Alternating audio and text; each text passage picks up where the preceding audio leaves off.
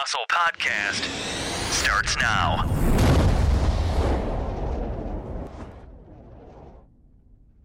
Hey, good people. Happy Wednesday. This is Jay-Z bringing you your dose of the midweek muscle. Happy Wednesday. Happy middle of the week. Happy hump day. We are halfway in it and halfway almost up out of it. Hey, good people. How you doing? I'm your gracious host, Jay-Z, and I am walking you through yet another week, meeting you right here where you are. And I'm so happy you would meet me here for your dose of the midweek muscle. First time here, thank you. Welcome. Join us, have a seat, pull up a chair, get yourself comfortable. If you're driving, don't get too comfortable. Be alert, be very alert.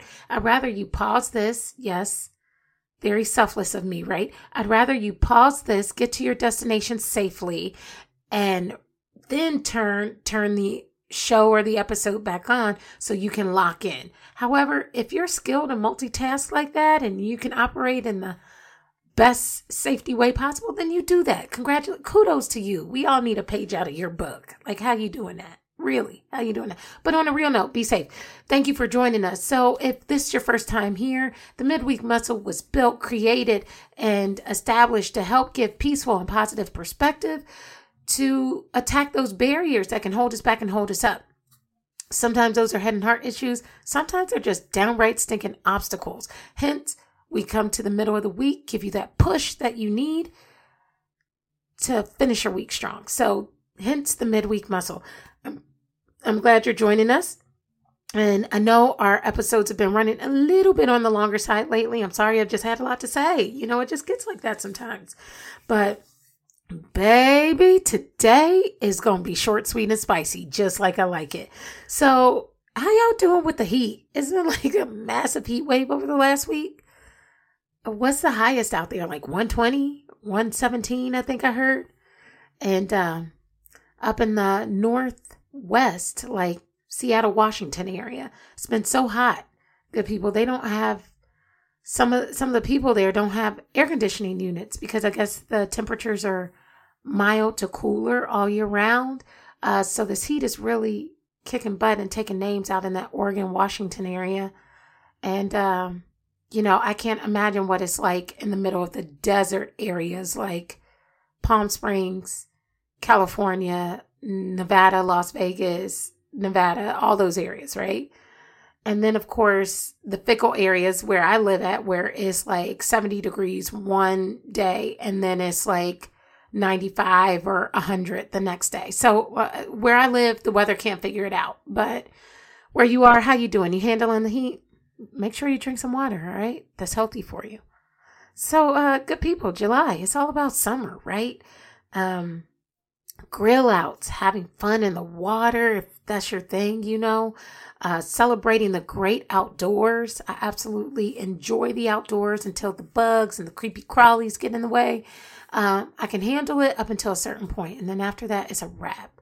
But yeah, it's celebrating the great outdoors with friends, family, you know, just doing all the things that we could do in the winter, but it's real cold. Yeah. So no wonder why July is National Grilling Month, right? And I'll tell you what other month July is. You right. It's also Olympics month. You guys will not get enough of me saying it. But yes, it's also Olympics month and I just can't wait. But I'm not trying to rush my July like that. So I'm excited. Did you guys have a good 4th? What'd you do? I attended a cookout and I grilled a little bit and just chilled. I did a little bit of traveling just right before the holiday. It got settled. How about you guys? What'd you do? Do anything fun? Are you planning to do something fun? Simple question. Are you making time for yourself to enjoy having like a summer Friday or, you know, just something for you? Are you doing that? Because that needs to be on your list of things to do. Like, it's really important. And I hope you receive that. So yes, I hope you're taking that time. But back to the Olympics, right? Since I'm on it, I can't shake it now. I got to talk about it, right? Y'all, it will be interesting to see how these athletes fare out on year 5 of their training. Usually if you're on the track for the Olympics, your coaches take you through this sort of 4-year regimen. Like, it's structured, it's scaled out, it's built in. So that way you peak exactly when you should come the Olympics. It's like these training and conditioning segments are so intense because over the last 4 years, they've broken your body down to the point of pulp, only for it to rebuild fast. And the name of the physical sports game, the professional sports game, the goal is to break your body down as far as it can be broken down and to recover fast, right? So that's where, the muscle strengthening and all that comes in. And I'll tell you what, I'm a little curious to see how this works on the athlete's body for the 5th year. Like, talk about hardcore pressed. I wonder if they took that rest time this last year or if they put their bodies back through the ringer. I just can only foresee that, that 5th year, that extra year might be like injury prone. I don't know. I hope not. I hope I'm very wrong. But to my point, we have 3 athletes that are questionable or even like just not in it because of the injury theory that I have. One of them being Simone Biles. She's a favorite going into this Olympic season. Just in the Olympic selection of the gymnastics team, like last week, it looked like a leg injury. I'm not saying that's true, but it looked like it. She had a slight jump off the balance beam, and it looked like her leg was injured. But she has said, no, she's just getting quote unquote old. Mind you, she's like 25. I don't know how old she is, but she's like in that range. And she says everything hurts. And that with this type of pressure being placed on the body, everything just hurts all the time. And I can only imagine, like, if that didn't age you, I don't know what will. Like, imagine how the rest of us feel, and we're not athletes, and we're not doing some of the things that Simone Biles can do. And she says her body hurts all the time. We're like, dang, I have no excuse. So then, like, second athlete, Serena Williams, like, completely retired, as they call it, out of Wimbledon for, again, injury on her leg or ankle or something, 39 years old. Just devastating. She said she will not compete at Tokyo for many reasons that she's not getting into right now. I'm like, oh, man. And then poor Sha'Carri. And I feel so bad. But I really don't even have anything to say besides just damn, right? She just released yesterday, she will not be on the Olympic roster for U.S. track and field. And I'm really going to miss her doing what she does on the track. Hey, I'm not going to get into the argument of if they should reconsider, lower their rules on doping versus testosterone, which we talked about last week, versus marijuana use, et cetera, steroids, et cetera, et cetera, et cetera. All I'm saying is, all I'm putting out there is, there have been athletes that have tested positive for steroids that have said, oh, I ate it in my food yesterday. That's why my level's so high. And they still got to compete. And I don't know what was involved with her marijuana use or what was even in it, but if anything at all. But generally in its purest form, I don't think that it would have impacted her to have an unfair advantage over the other runners. That's all I'm saying. So we're just going to leave that right there. But, she's not going to run. And that's just the fact of the matter. And you could argue, hey, we all have our choices. You could argue, hey, she was going through distress. Either way it goes,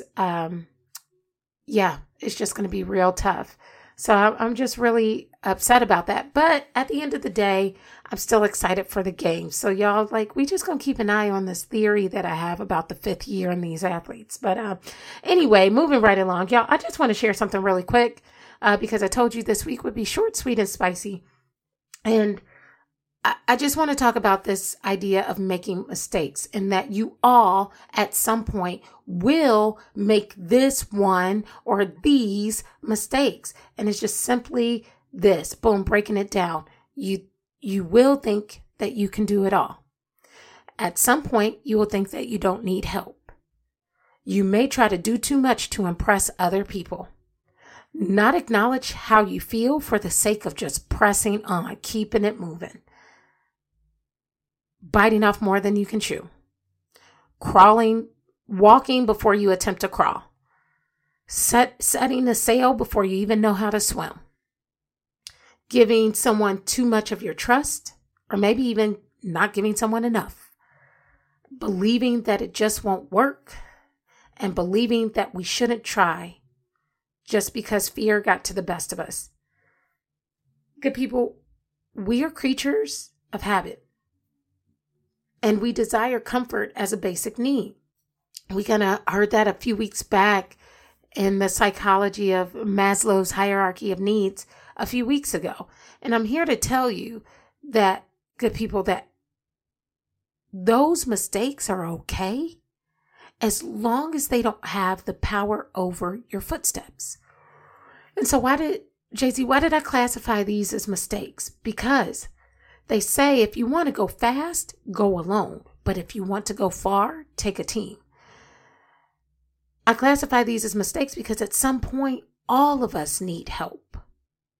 Because sometimes we can give more power to other people and what they think of us versus doing me because it is authentically me. Because sometimes sitting in my feelings takes a little time versus just pressing on, and just uniquely in and of itself, not acknowledging my feelings is generally unhealthy. Because by nature, we all crawl first. Because at some point, strangers who become friends can turn into family quickly if the importance of time isn't surveillanced.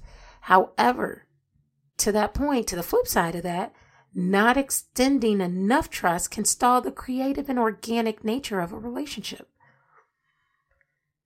Because sometimes I have just had a bad or sad time and I feel like I can't do it. Then I begin to believe I can't do it. Because I've subscribed to a fear that says to me, why am I wasting my time?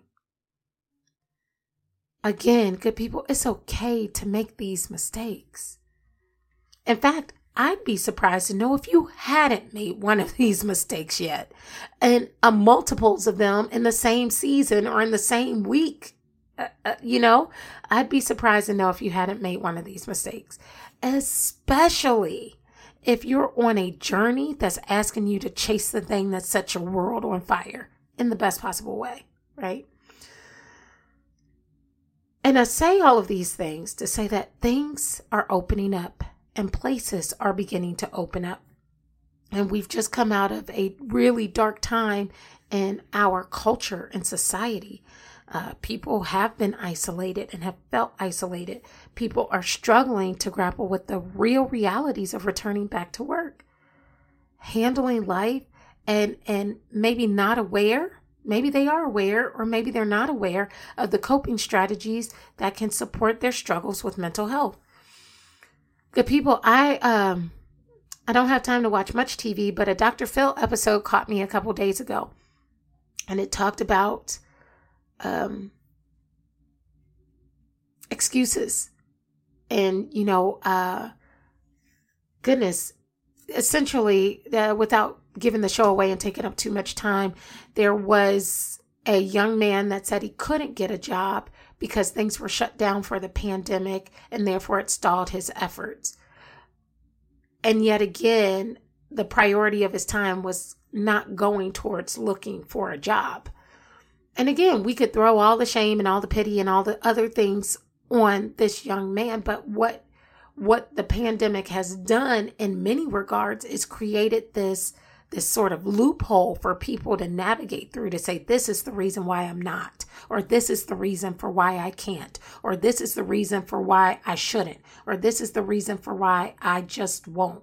And again, everybody has their great reasons for why they shouldn't do something, especially as it pertains to health and wellness. However, if it's just an excuse and I'm hanging on to it because I'm just hanging on to fear, and I'm not saying it's fear, but I'm saying it's the pandemic, then that's different. It's completely normal to grapple with these mistakes. I mean, they should be regular struggles that if we're not dealing with one of them, we may be dealing with a couple of them at any given period of time. It's not okay, though, to allow them to be in the driver's seat of your actions or footsteps and not take a support group to help you through those trials. Whether that be close family and friends, whether that be your therapist, whether that be your doctor, whether that be your business partner, if they're reliable and trusted source, whatever, whomever that support group is for you. And so I leave you with this, good people. In this world, we will have troubles, but joyeth always comes in the morning. We will make mistakes, and it's okay to make the mistakes because that's how we learn. It's not okay to give them the power over managing our footsteps and walking into our life's journey, right? And so I leave you with this. I say hearts up so that we may never give up. You may have wondered why I put that quote or why that hashtag is always a part of things that we post, but we say hearts up so that we may never give up. And that's real. And so take that with you this week. Hearts up so that we may never give up. And until next week, let's go.